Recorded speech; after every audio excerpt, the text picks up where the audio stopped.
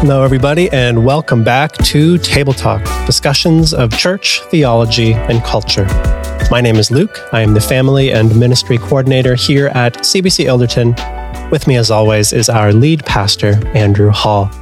This is now week 4 in our series on the Atonement. Andrew, we've been going for a little while now, talking about the most important part of the Christian life, talking about the cross as we lead up to Easter Sunday, which for those of you listening will be coming up very, very soon.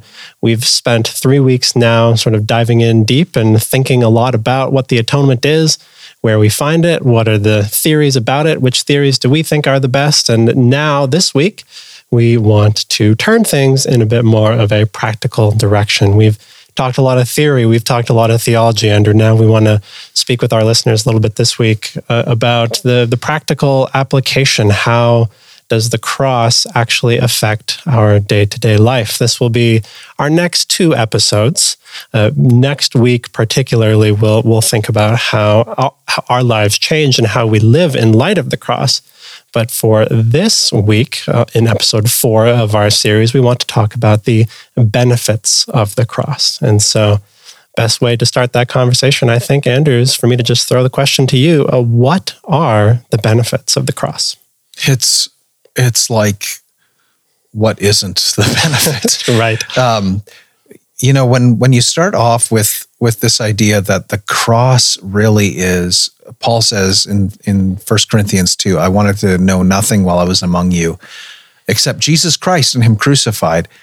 When you start to drill down into what did the cross do for us, what are its benefits, I immediately go to Ephesians 1, because Paul has one long run-on sentence in Ephesians 1, beginning in verse 3, and he says, "Blessed be the God and Father of our Lord Jesus Christ, who has blessed us in Christ with every spiritual blessing," or every blessing of the Spirit, we could translate it as, in the heavenly places. And then he goes on and he just starts listing them. And it's like, once he starts listing them, he just can't stop. It's hard to stop. Yeah. And if I was his English teacher, it would be like, Paul, you got to break this sentence up. It's just going on. But he's just, his heart is singing. He's just soaring. And so he starts off by talking about how we're loved, we're adopted, we're chosen. And all of this is done. He says, in Him we have redemption through His blood, the forgiveness of our trespasses, according to the riches of His grace that He lavished on us. And so here we start to get this picture that the cross is not some sort of just side benefit or something that just gets you into the Christian life, but the cross is the benefit that keeps giving over and over and over, because what we need this sense that God is profoundly for us. And if there is ever a way that God shows us that He is infinitely for us, it's by the cross. And He just keeps giving us grace upon grace upon grace. He floods our lives with His favor. He shows us His love. Those moments where we wonder, well, I know that God forgives me, but maybe deep down He's still just kind of low-grade disappointed with me. We look to the cross and we think, no, there's not this sense that God is still, he's got this lingering sense of, oh, here we go again. They failed. Oh, another confession. When will they get it right? No, it's like the fact that we struggle and fight against sin our whole lives, it's only a reminder that the benefits of the cross keep coming to us over and over. You're forgiven. You're loved. You're accepted. You're adopted. You have an inheritance. You have a future. You have no condemnation. There's no guilt. And over, I just think the benefits, not only spiritually, but psychologically, emotionally, if we could really drill down into the depths of what the cross accomplishes, the state of well-being that it would give us, the way that it would affect our lives. We'll talk about that next time, but the way that it would affect our lives in terms of how we would live, it would utterly transform us, because the cross then becomes this focus where God's power, all of God's power, is working for our good. And if I were to summarize the benefit of the cross most simply and most basically, it's that. It's that every problem that we have because of sin, because of our disobedience, because of our alienation, because of the record that we've got, because of the guilt that we bear, what we find is we're now in right relationship with God, and we can have right relationship with others. Ephesians 2 will talk about that what God did by sending his own son is that he made the two groups, Jew and Gentile, he made them one. So there's even a sense in which the cross can bring reconciliation between different people groups. There's forgiveness that comes. All those things that the devil wants to bring to your mind when you've done wrong. You can say, well, Luther would say this. He would say he had this vision, this dream, I guess, of the devil coming to him and accusing him. And he said, yes, all those things are true. But one thing you've forgotten, the blood of Jesus Christ has cleansed me from all unrighteousness. And that just cleanses your conscience and it gives you peace, so that Hebrews can talk about that you have a clean conscience and you can come boldly before God in prayer. And so all of those things just start to work out because this is what Christ does. And this is exactly why all of Scripture is really focused on the cross, whether it's the Old Testament looking forward to the cross, whether it's the New Testament looking back to the cross. You'll find, as you dig deep into Scripture, pretty much no matter where you are, it's pointing to the cross, either forward or backward. And really, this is why all of history points to the cross as well. There's really, truly nothing more important. Sin had caused so many different problems, so many different issues. We've talked about many of those over the last 3 weeks. And at the cross, every single one of those is addressed perfectly for us. And what a gift, what a joy. We're very grateful for the grace of our God in the cross. But we, of course, Andrew, are often selfish people. We think a lot about ourselves. And if there's one thing we've seen over the course of history, it's that we love in the church to try to make things about ourselves. And while it is true that the work of the cross was for us in many ways, that we benefit from it and that it redeemed us as God's people, I think if we're not careful, we can very easily turn the cross into something that is just about us, or maybe even primarily about us. And that's maybe not the most helpful way to think about things. And so is there a danger of making the cross something that is primarily centered on us? Absolutely, because the emphasis of Scripture, a few weeks ago, I wrote an e-bulletin about the nature of the cross. And when you consider what the cross accomplishes, the New Testament actually has a number of pictures, a number of comments, a number of statements that show us that the cross is actually doing something cosmic. It's doing something profound. It's beyond you and me. So Jesus is learning obedience through suffering. He is fulfilling all righteousness. He is going to the cross first and foremost out of his love that he has for his Father. Yeah. And so there is this perfect harmony. We talked about this last week. Yeah. There's a perfect harmony in the triune God, that the cross is something that God chooses. It's his plan, and it's his joy. Hebrews 12:2, I go back to that passage, who for the joy set before him endured the cross. And he despises its shame. And as a result of that, he is willing to take on all of the humiliation, all of the disregard, all of the punishment to show how much he, as the Son, loves the Father. And as a result of that, the other aspect of this is that we need to be reconciled to God, but in one sense, God does need to be reconciled to us. Yeah. That we talked last week about propitiation, that God's wrath against sin has to be dealt with. We want God to deal with sin. We absolutely want him to deal with sin. Otherwise, this universe would be unbearable if he just ignored it. It would mean injustice would go on. But God deals with evil first by pouring out his wrath to punish sinners. He deals with sin, and we want him to be a just God. And so we need God, in one sense, to be reconciled to us by having his wrath removed. And the Son does that. The Son joyfully, in partnership with the Father, works together to ensure that what he does is he shows this is what perfect love looks like. This is what the love between Father and Son has always been.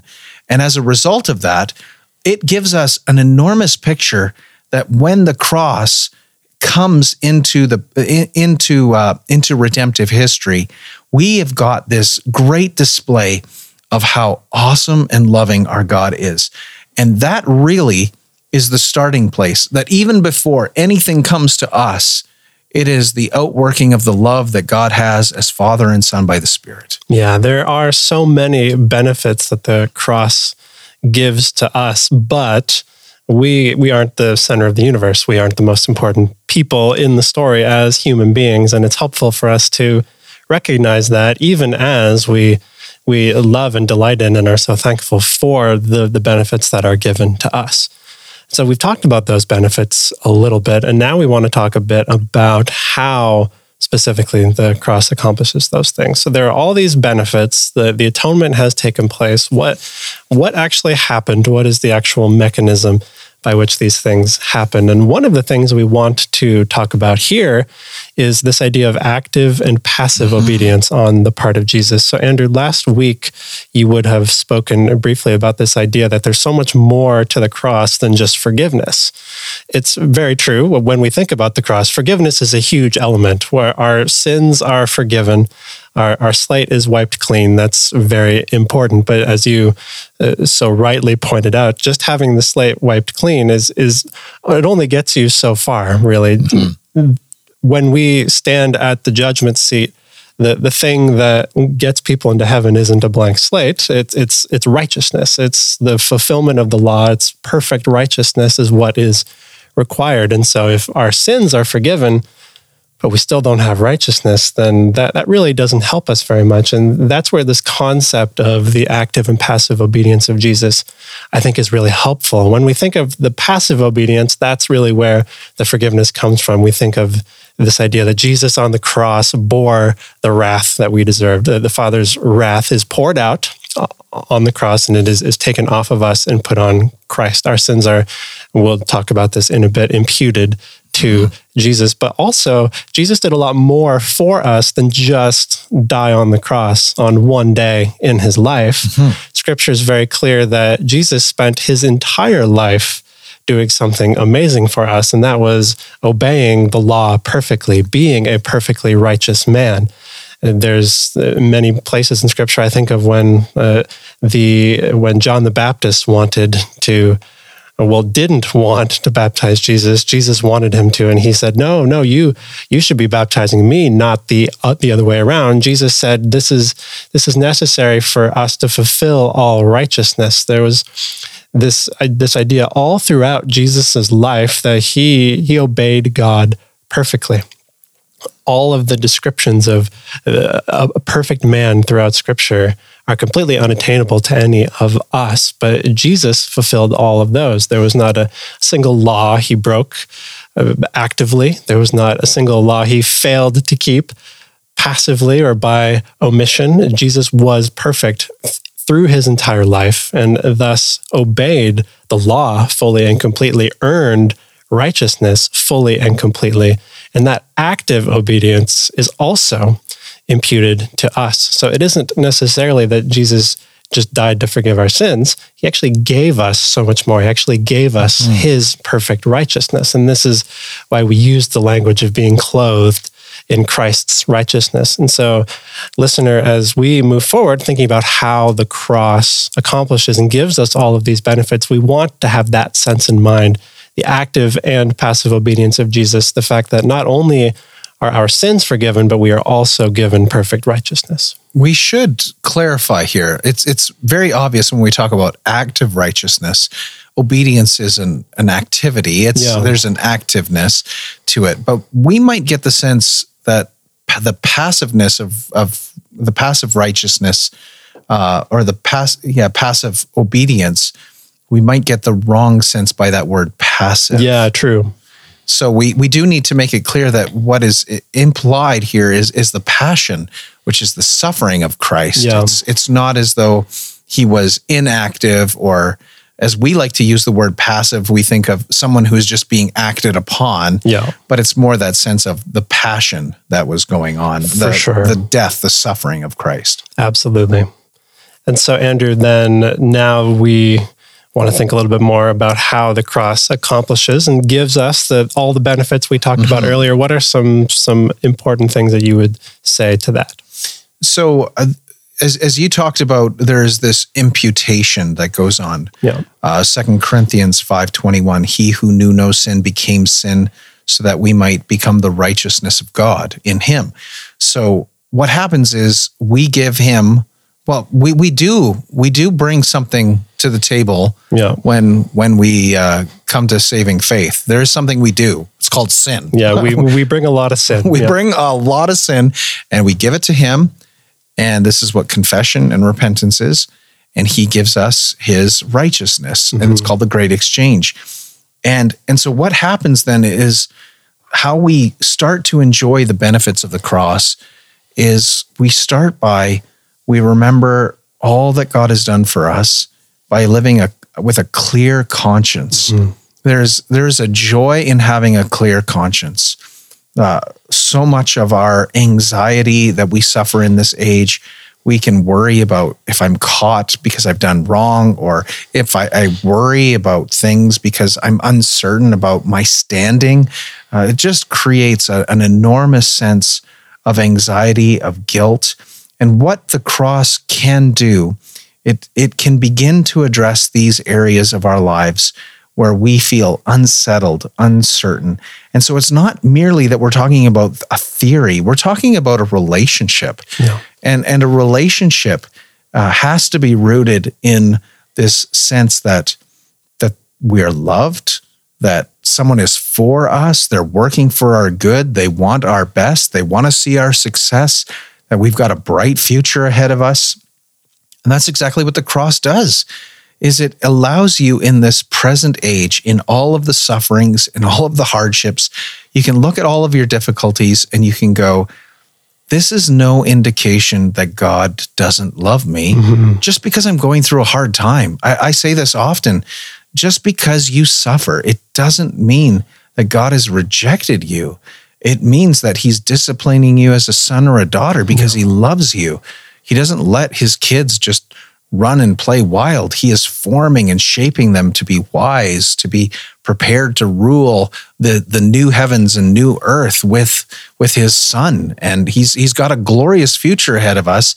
And in order to attain that glorious future, we have this short period of time, however long the Lord would give us life as we live by faith and repentance, that we have this short period of time where this training ground is going on, that we would learn to love God, to know God, and then we will have all of eternity where we will be working out these things. And so the how we enjoy the benefits of the cross is simply learning to live in light of what he has done for us that is going to happen for all of eternity. It's really the application of eternity here and now.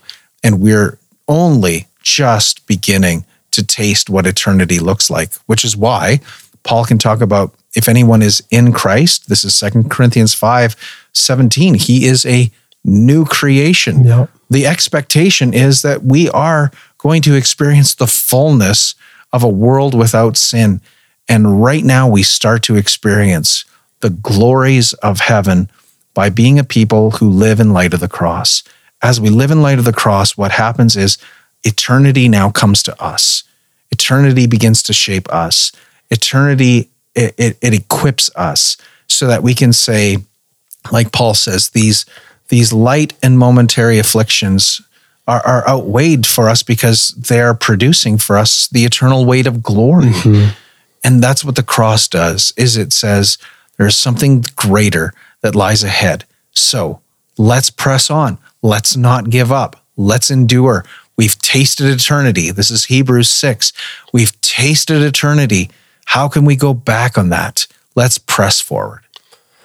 If you were to boil it down all the way, I've heard it. I've heard the question asked, how do I know that God loves me? And the by far the easiest answer to that is to say, look at the cross. There's no greater example of God's love for you, Christian, than what was accomplished for you there. So may we all, especially when we are tempted to feel or to fear or to be anxious about God's displeasure with us, may we continue to look to the cross and see that amazing grace and love that he gives to us.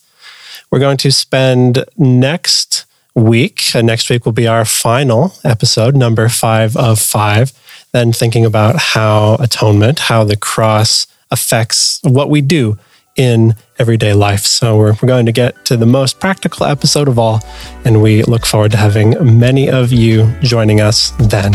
Have a wonderful week, everybody.